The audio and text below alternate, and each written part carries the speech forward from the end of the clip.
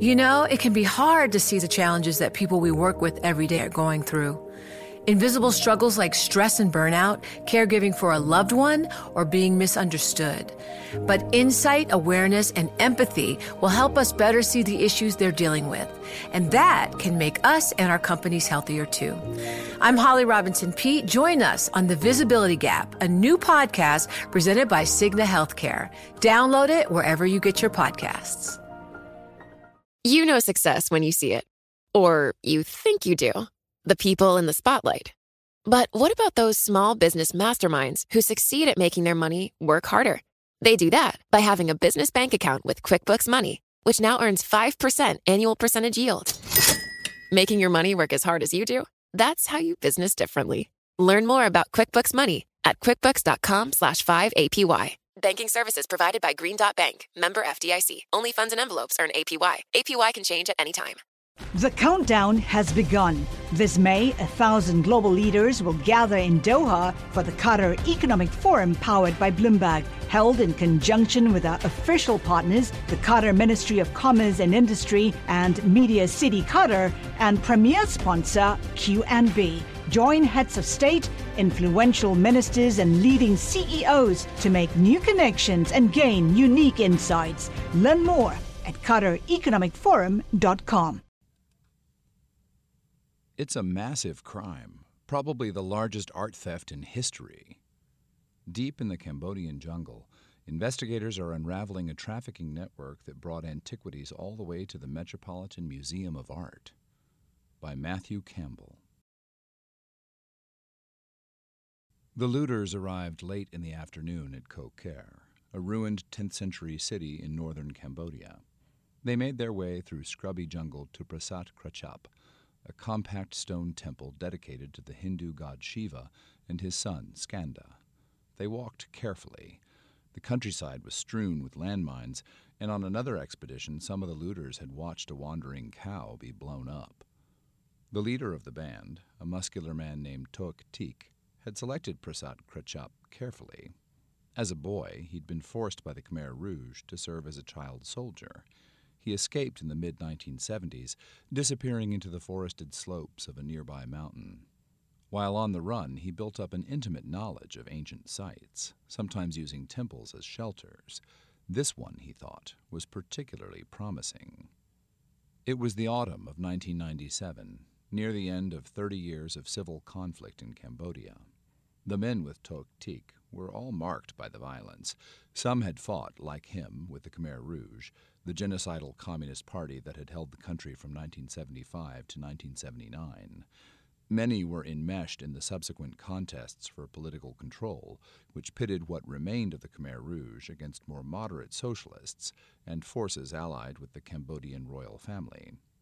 The looters began digging in Prasat Krachap's central shrine, attentive to the jolt of a shovel hitting stone instead of dirt.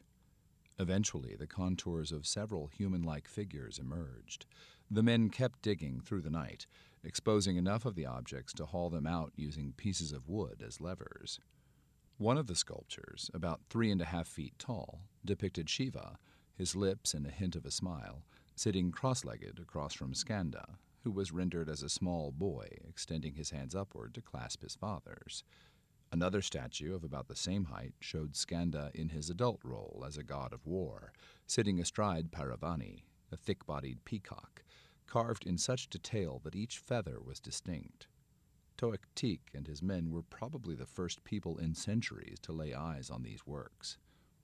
They loaded the artifacts onto ox carts, straining to lift the heavy stone. After days of travel on rutted country roads, they would transfer them to an antiquities broker near the Thai border. Each looter would receive about 15,000 Thai baht, a little over $400. From the border, the peacock and Skanda and Shiva, as the two statues became known, made their way into the hands of a Bangkok-based British businessman named Douglas Latchford. Not long after receiving the peacock, Latchford sold it to a collector for $1.5 million. Skanda and Shiva became part of his own trove of statues. For more than 40 years, Latchford was the world's foremost dealer of Cambodian antiquities. An energetic salesman, he invigorated a once sleepy corner of the art market, securing seven-figure prices for objects that previously had modest commercial value and landing them in the collections of institutions including New York's Metropolitan Museum of Art. Today, his activities are at the center of one of the most complex art market investigations ever undertaken. Government officials and lawyers in the Cambodian capital of Phnom Penh, academics in Paris, heritage advocates in Washington, and federal prosecutors in New York City are all involved, trying to unravel what they consider an historic crime, the theft of Cambodia's archaeological treasures in a campaign of plunder that continued until almost the end of the 20th century. Thousands of pieces were taken, robbing Cambodians of relics that some view almost as physical manifestations of their ancestors, ripped from their pedestals with picks, chisels, and even dynamite, and sometimes broken into parts for easier transport. These artifacts were dispersed around the world, repurposed to adorn museum halls and living rooms in New York, London, and Palm Beach. The investigators are working to track down and repatriate what Latchford sold, a project that has only accelerated since he died in 2020 at age 88, before he could face federal fraud and conspiracy charges. Latchford didn't loot ancient sites himself, and it's unclear whether he ever had direct contact with those who did. Some of his fellow dealers argue he's been unfairly vilified for operating in a system that he appeared to genuinely believe was ethical. Concern with the origin of ancient works is a relatively recent phenomenon, as they point out, and it wouldn't be wrong to say that when Latchford began collecting and selling Cambodian antiquities, almost no one he interacted with would have cared where they came from. Artifacts from poor, previously colonized countries were simply viewed as fair game. But to those trying to understand Latchford's life and work, none of those caveats diminished his responsibility. Rather, his unique position made him more culpable. Tess Davis, the executive director of the Antiquities Coalition, a Washington-based group that combats trafficking in artifacts, once described Latchford as a Janus for the two-faced Roman god, oriented on one side to an underworld of temple robbers and smugglers, and on the other to wealthy collectors and elite museums.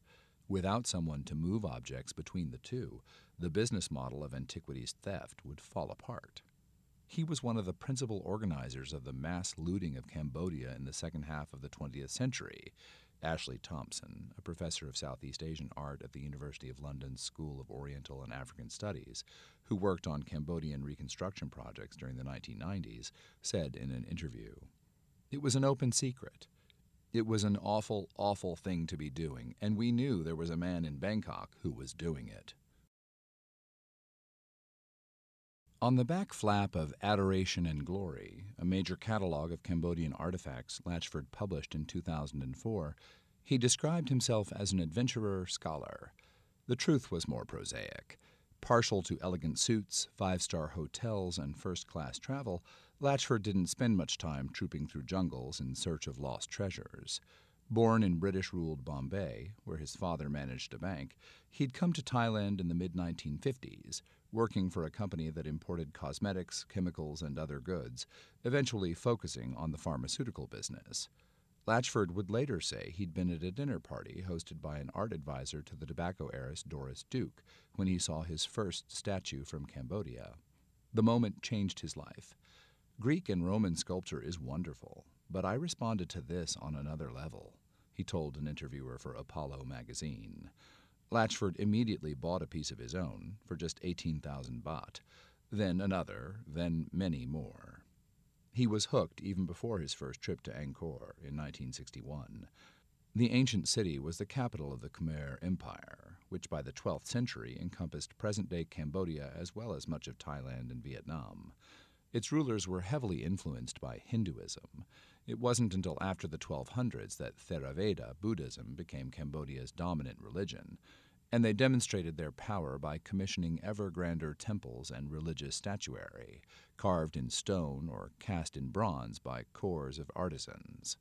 Angkor represents the height of the Khmer king's ambitions, and it's hard to imagine what it must have been like for Latchford to experience the site as it was when he first saw it.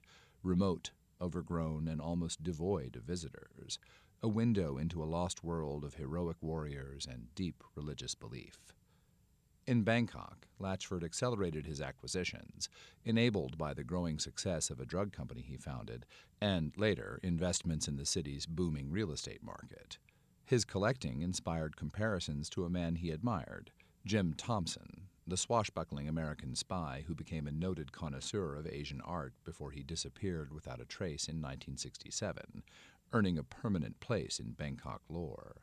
By the mid-1970s, Latchford qualified as a significant collector and dealer, sometimes working in collaboration with Spink, a London auction house later acquired by Christie's. His condominium, in a building he'd developed himself in the heart of the Thai capital, was essentially a museum of Khmer statuary. There he welcomed a steady stream of brokers offering artifacts for sale, some of them freshly obtained from runners who'd brought objects across the border. He kept more pieces in his second home, a luxurious apartment in London's Mayfair district. Meanwhile, Latchford was developing a hobby, funding the operations of the Thai National Bodybuilding Association. He served for a time as its president and played a vital part in Thailand winning many gold medals at international competitions, according to current head Sugri Supawarakul. As a result, Latchford was surrounded for much of his life by a shifting cast of young Thai bodybuilders. Although he had a brief marriage to a Thai woman with whom he had a daughter, Julia, he became more open about his sexuality over time, and some of the bodybuilders may have been his lovers. Others served as drivers or personal assistants, sometimes trusted with traveling to the Cambodian border to examine statues being offered for sale. In the Bangkok Post, Latchford boasted that his bodybuilder chef had won a gold medal for his class at the Asian Championships. Latchford was a visual man, a longtime friend told me, asking not to be identified because of the stigma of being associated with him. For some of the same reasons Latchford was drawn to Khmer artworks, he just liked to have these guys around to look at. For much of Latchford's adult life, the country whose heritage obsessed him was effectively off-limits. A civil war began in Cambodia in 1967, culminating with the victory of the Khmer Rouge 8 years later. Their leader, Pol Pot, used his newfound power to initiate one of the darkest periods of the 20th century. Agriculture was collectivized, leading to widespread famine, while residents of cities were marched into the countryside and forced to work under slave-like conditions. Militants targeted anyone suspected of connections to capitalism or foreign cultures, or of deviating from the Khmer Rouge's extreme interpretation of Marxism. More than 1.5 million people were killed. The party's rule ended in 1979, when invading Vietnamese forces installed a proxy government that restored a degree of normality. But the Khmer Rouge continued to fight, launching a stubborn insurgency. Archaeologists and collectors couldn't easily visit the Cambodian countryside, which was strewn with millions of landmines. Looters who knew the terrain could operate more easily, particularly after the violence wound down in the 1990s. Today, trafficking experts view the period as something of a golden age for antiquities theft. Looting was so widespread that the Conservation d'Angkor, a storehouse of artifacts in Siem Reap, Cambodia's second city, was attacked at least 3 times. On one occasion, a group of as many as 300 raiders took 31 statues, killing a guard in the process. While Angkor Wat and its environs were eventually secured, few other temples were, and thieves secreted thousands of Khmer objects out of the country, leaving shattered pedestals and empty alcoves. For Cambodians, the cultural damage was immense. When I see the stone destroyed, I ask the question, what kind of greed and ignorance would drive someone to destroy this? Said Phuyang Sakona, Cambodia's Minister of Culture and Fine Arts, who's been closely involved in efforts to track down stolen objects. But at the same time, I need to understand the situation. Decades of conflict had devastated the economy, and there were few legitimate job opportunities. The international market for Khmer antiquities was robust, creating incentives for theft that were hard for some to resist. Stability finally returned in the early 2000s under the authoritarian leadership of Hun Sen, a one-time Khmer Rouge soldier who'd switched sides, serving in the Vietnamese-backed government of the 1980s before prevailing in the power struggles that followed. Hun Sen remains prime minister today, leading a government that human rights groups condemn for intense repression of political opponents. Cambodia was growing more accessible, as long as you didn't wander unescorted in heavily mined rural areas. and Latchford became a regular visitor. In 2002, he made a trip to Koker, helicoptering in with Emma Bunker, a Colorado-based researcher with whom he worked closely. The site was the Khmer Empire's capital for less than 20 years, a brief pause in the dominance of Angkor. But during that time, Koker sculptors developed a style distinct from the stoic, angular statues seen in other Cambodian sculpture. Their figures are almost sensual, with full lips set in expressive faces. Some are depicted in motion, as though they might leap from their pedestals at any moment. Latchford found them captivating and bought them when he could. Some he sold to wealthy collectors, such as Netscape co-founder James Clark, who spent $35 million on more than 30 pieces from Latchford. Investigators believe that others ended up in the Palm Beach home of the pipeline tycoon George Lindemann. Lindemann died in 2018. His son didn't respond to requests for comment. Adoration and Glory, which Latchford co-wrote with Bunker, hinted at just how many significant Cambodian statues had passed through his hands. The book featured finely staged photographs of almost 200 works, largely resident in Western museums or private collections. Many, it appeared, either belonged to Latchford or had moved through his operation at some point. It also included forewords from 3 of Cambodia's most senior cultural officials, whom he'd cultivated by donating money to spruce up the National Museum in Phnom Penh. One of the officials, the museum's then deputy director, Hab Tauch, marveled at the breadth of what Latchford had assembled. "The first time I saw the photographs," he wrote, "I realized that while I work with Khmer art every day, I had only been familiar with a small proportion of what exists." In 2007, a British stone expert named Simon Warwick was working at Koker, collecting data for potential conservation efforts. As he walked around Prasat Chen, one of the ancient city's major temples, he spotted a pair of upright stone feet on the ground. Warwick was intrigued enough to take some photos, but he didn't give much thought to the find.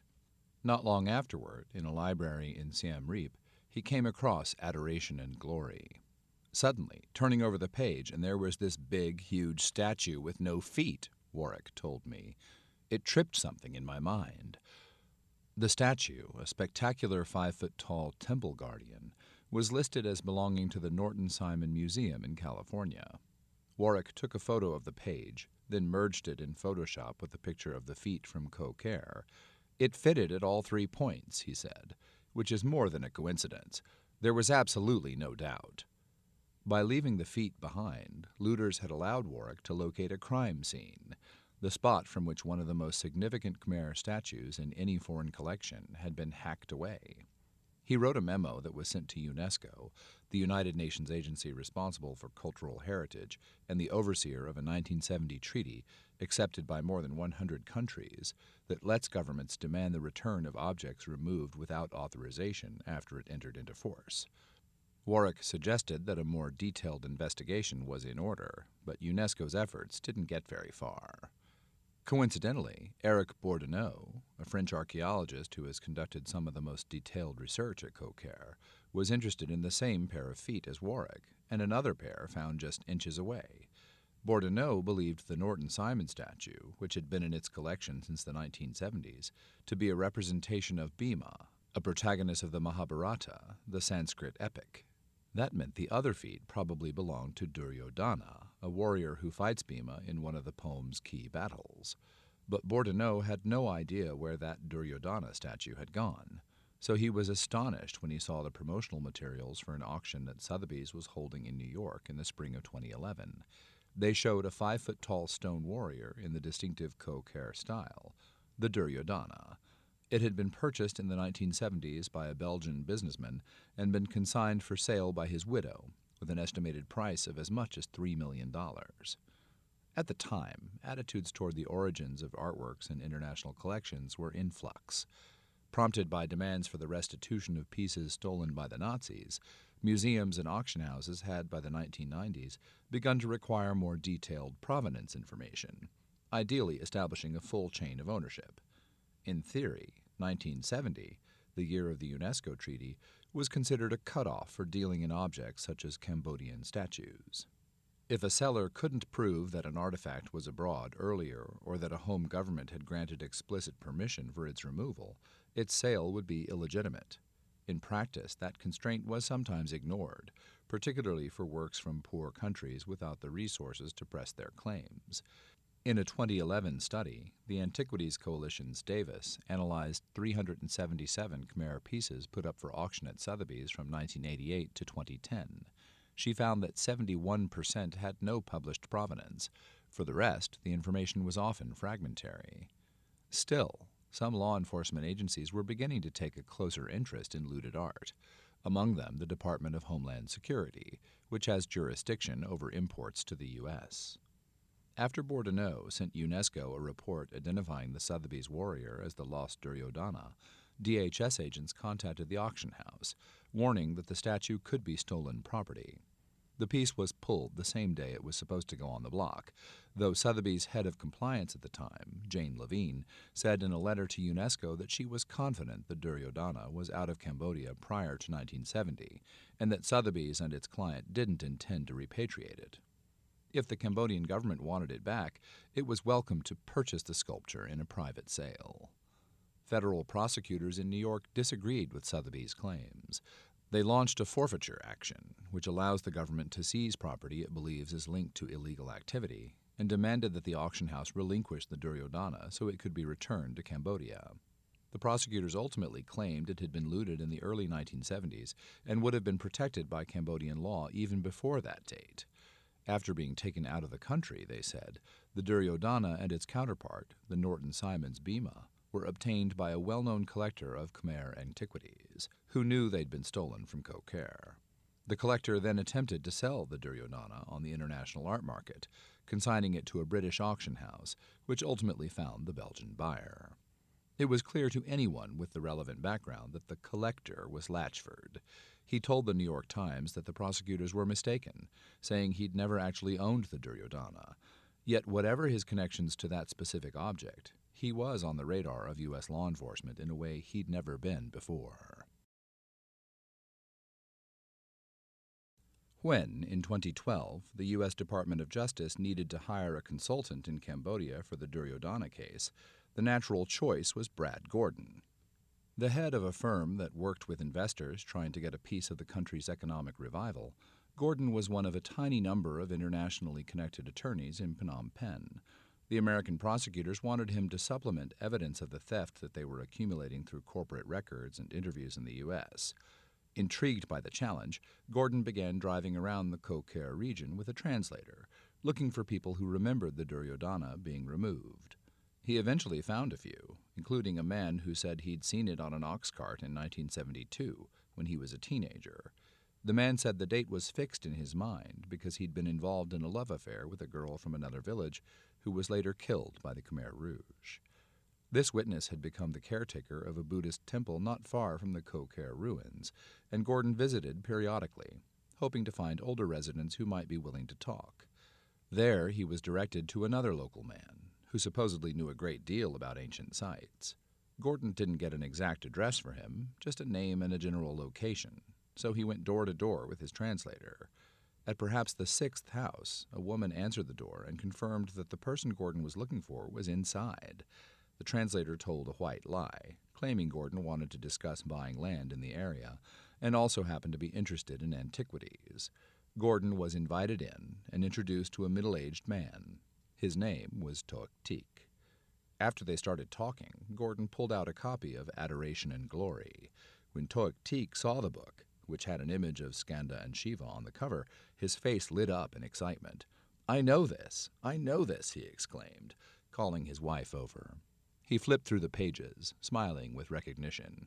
Toek Teek was cagey about how he'd become so familiar with Khmer Empire statuary, but Gordon had his suspicions. After some guarded conversation, he and the translator departed, promising to keep in touch about the antiquities in the book.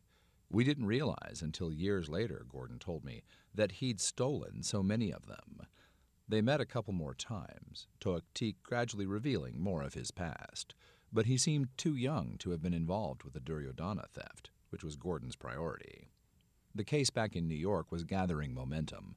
In May 2013, the Metropolitan Museum agreed to return the kneeling attendants, a pair of sandstone figures flanking the entrance to its Southeast Asian galleries, after Cambodian officials presented evidence that they'd been taken from the same location at Koh Ker as the Duryodhana.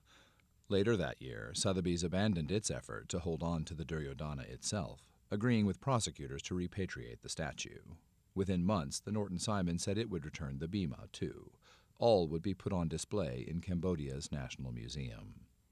In the antiquities community, Latchford was becoming indelibly associated with the looting of Koh Ker. In addition to his apparent role in the Duryodhana sale, he'd donated both the torsos and one of the heads of the kneeling attendants to the Met. Some curators and dealers had grown wary of doing business with him, and heritage activists started referring to him with a derisive nickname, Dynamite Doug, for the rumored means by which his statues were removed from temples. Aware that his reputation was at risk, Latchford opened informal talks about returning some part of his personal collection to Cambodia. The Cambodians quickly concluded that he wasn't serious. He was quite defensive at that time, recalled Kong Virik, a former National Museum director who was involved in the discussions. The first request from him was for the government of Cambodia to make a public declaration that he was clean. He would do a small return, maybe 3 objects, and we said, no, not fair. At the same time, Latchford kept making sales. One client was Harold Link, a Thai-German businessman who leads B. Grimm Group, one of Thailand's largest conglomerates. In emails from the period viewed by Bloomberg Businessweek, Latchford peppered Link with sales pitches for statues. The messages seldom mentioned provenance. Instead, Latchford focused on aesthetics, sometimes in slightly creepy terms. "Just look at that mouth," he wrote in 2016 of one statue, a bare-breasted woman. "But not before just going to bed. You will dream of her all night." According to a sales invoice from 2018, Link paid 30 million baht, about $870,000, for a 4-foot-tall stone sculpture of a kneeling Khmer queen, which Latchford dated to the 12th or 13th century. A document from the following year recorded the sale to Link of another kneeling female figure, this time in bronze, her palms pressed together as though in prayer. In an interview, Link said he was unaware of the allegations against Latchford at the time of the transactions. DHS agents and prosecutors kept drawing closer to Latchford. Just before Christmas 2016, a prominent Manhattan antiquities dealer, Nancy Weiner, was arrested on charges of possessing stolen property. Weiner's late mother, Doris, had been the grande dame of New York's Asian art scene, and her Upper East Side gallery was one of the city's best sources for ancient works.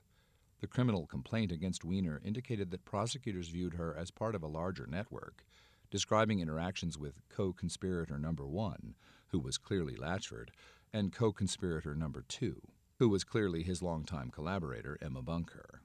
According to the complaint, both had worked with Weiner to falsify provenance information.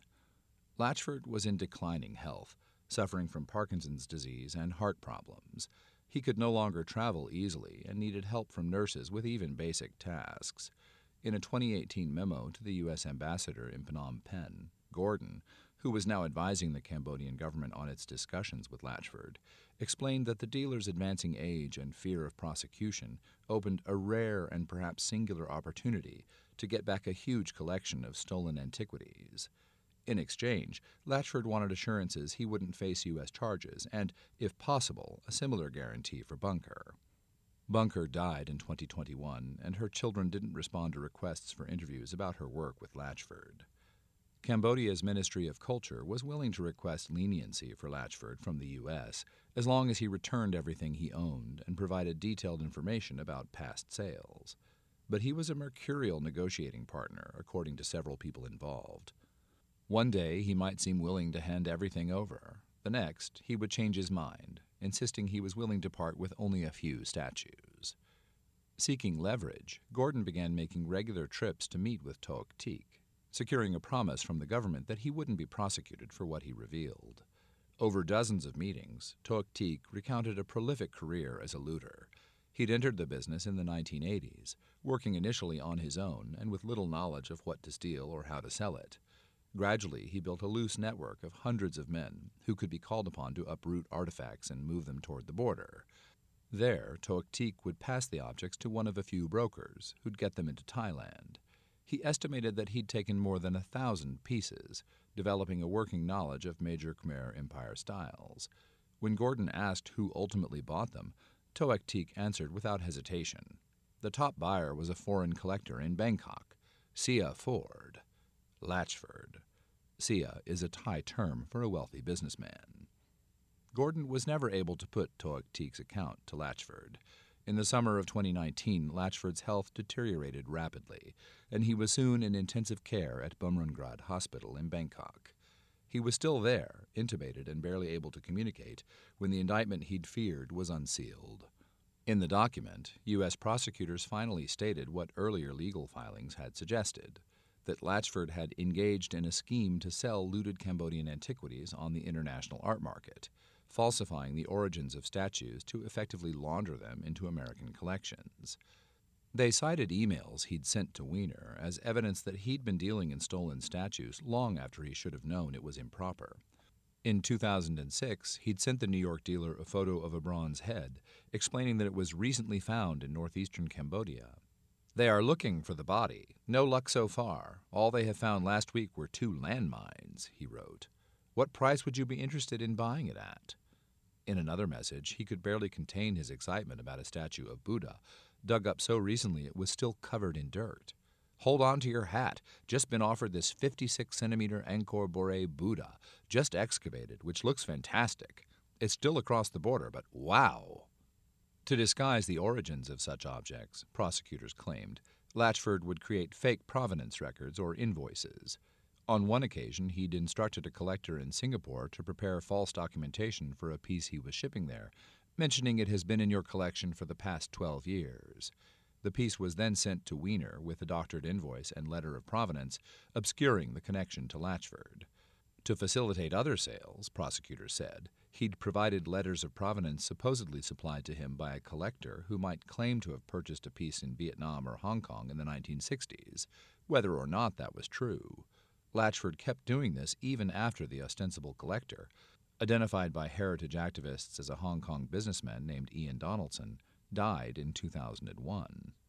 Although the U.S. government explored options for extraditing Latchford to New York to face the charges, he was much too ill to stand trial. He remained under 24-hour care before dying from organ failure in August 2020. After Latchford's death, his daughter, Julia, moved quickly to conclude an agreement with the Cambodian government to repatriate the hundreds of Khmer artifacts owned by the family. According to Charles Webb, a British consultant who advised on the deal, she'd concluded that her father had misled her about the nature of his business, and she viewed a complete return of the objects as the only way to be free of the controversy surrounding him. Julia declined to comment for this story. Gordon was pleased with the accord, but he was just as interested in something else Julia agreed to provide: access to Latchford's records of transactions involving dealers, collectors, and cultural institutions all over the world, among them the Met and the British Museum. Still, to get those statues back, Cambodia would need evidence that would be harder for their current owners to ignore, such as eyewitness testimony of recent looting and archaeological remnants corroborating those accounts. Tracking down and reclaiming all the works would be a huge endeavor, but Gordon, who was working pro bono for the Cambodian government, had become obsessed with getting it done. Collectively, it's a massive crime, he said, probably the largest art theft in history. Toek Teek was still Gordon's best source.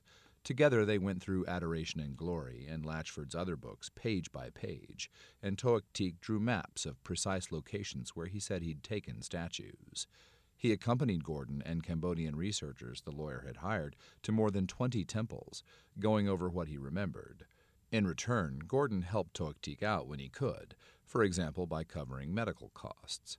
Despite those favors, Gordon didn't think Toek Teek was revealing what he knew for material gain. He was absolutely in love with the idea that we were bringing back these statues, Gordon recalled. He felt guilty. In late 2020, a group of Cambodian government archaeologists began a project at Prasat Krachap that would test Toek Teek's recollections. After he showed them the spot in the temple's central shrine where he remembered taking the peacock and Skanda and Shiva, The team began excavating, removing and cataloging every fragment they found. Among them were a stone arm and ear matching pieces of the childlike Skanda that had been replaced after it was dug up. The archaeologists also found a large base that appeared to have been for the peacock.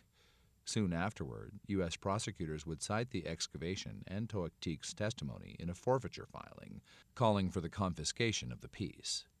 Toektik's information was evidently reliable, and Gordon started spending much of his time with the former looter. A few months later, Toektik began complaining of back pain, which was making it hard for him to sit for extended conversations or make long drives to remote temples. Gordon arranged for him to see a doctor who delivered shocking news. Toektik had advanced pancreatic cancer. Gordon asked specialists in Singapore to evaluate the case, but they told him there was no point taking Toektik out of the country for treatment. All anyone could do was try to ease his pain. From there, it sped up, Gordon told me.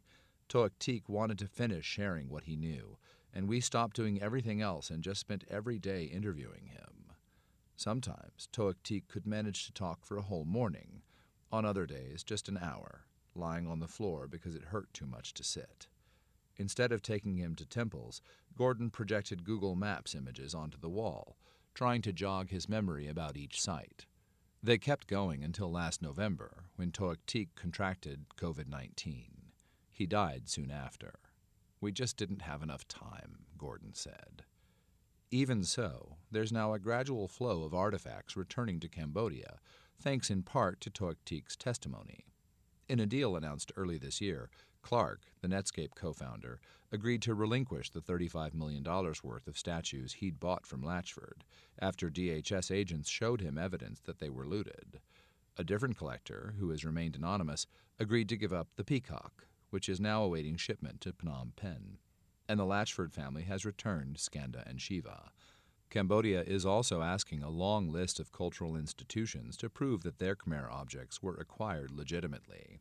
The statues might be distant from the day-to-day concerns of most Cambodians, but they retain considerable spiritual significance, even in a country now dominated by Buddhism rather than the Hindu creeds that were common under the Khmer Empire.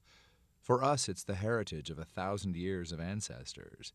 We see that material and also a spirit, said Furung Sakona, the cultural minister. Many collectors love the statues, but it's physical, not spiritual. Gordon is still traveling the country looking for former looters, who the Cambodian government has pledged not to prosecute if they share information. Almost all of the interviewers he works with are women. They tend to have an easier rapport with the looters, many of whom are old enough to be their grandfathers. Gordon's team has built a database of more than 2,000 likely looted objects, a significant proportion of them with connections to Latchford. So many that, from Gordon's perspective, they're just getting started. Some days I feel like I understand his network, and others not at all, he said. In early March, I traveled to Koh Ker with Gordon and his team, hoping to see their work firsthand. At Prasat Krachap, a crew of archaeologists in hard hats and matching blue polo shirts were partway through a fresh excavation, looking for statue fragments. They'd dug down several feet, forming a neat trench around the temple's central chamber. Some of the artifacts found there were laid out beneath a metal canopy, octagonal stone columns decorated with intricate patterns, plus an elaborately carved roof pediment, depicting a figure that resembled Skanda atop a peacock, similar to the statue that had been taken from just a few feet away. The head of the excavation team, Feng Sam-un, said he hoped eventually to repair some of the damage caused by temple robberies. When the looters dig, they weaken the foundation, and water can get in and cause erosion, he explained. We need to excavate, strengthen the structure. Outside a hulking ziggurat-like edifice nearby, Gordon showed me the product of another of his team's recent efforts. In Toektik's interviews, he described the theft of 3 statues from the complex, 2 female figures and 1 male, standing in a row.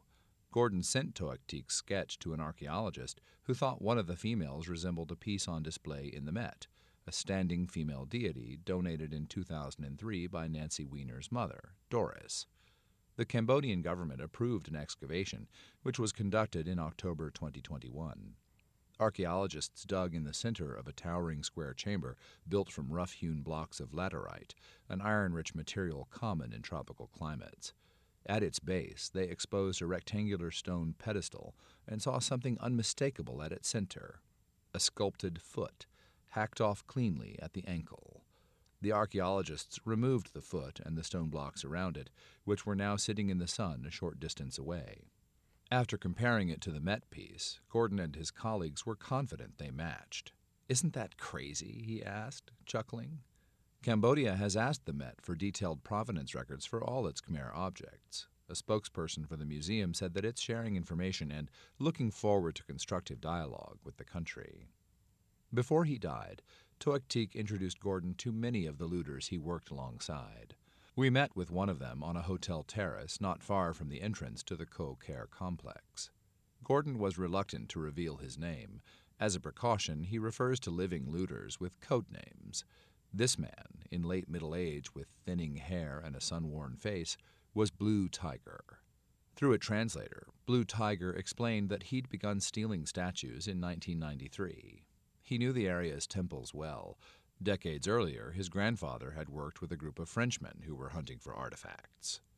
Blue Tiger worked as a full-time looter under Toek Teek for about 4 years, including in the autumn 1997 operation that unearthed the Peacock and Skanda and Shiva.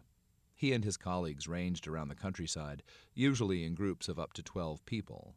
Once, 2 crews of looters apparently strayed into each other's turf and began shooting with Kalashnikov rifles they carried for protection. Toek Teek heard about the battle and told them by walkie-talkie to stop.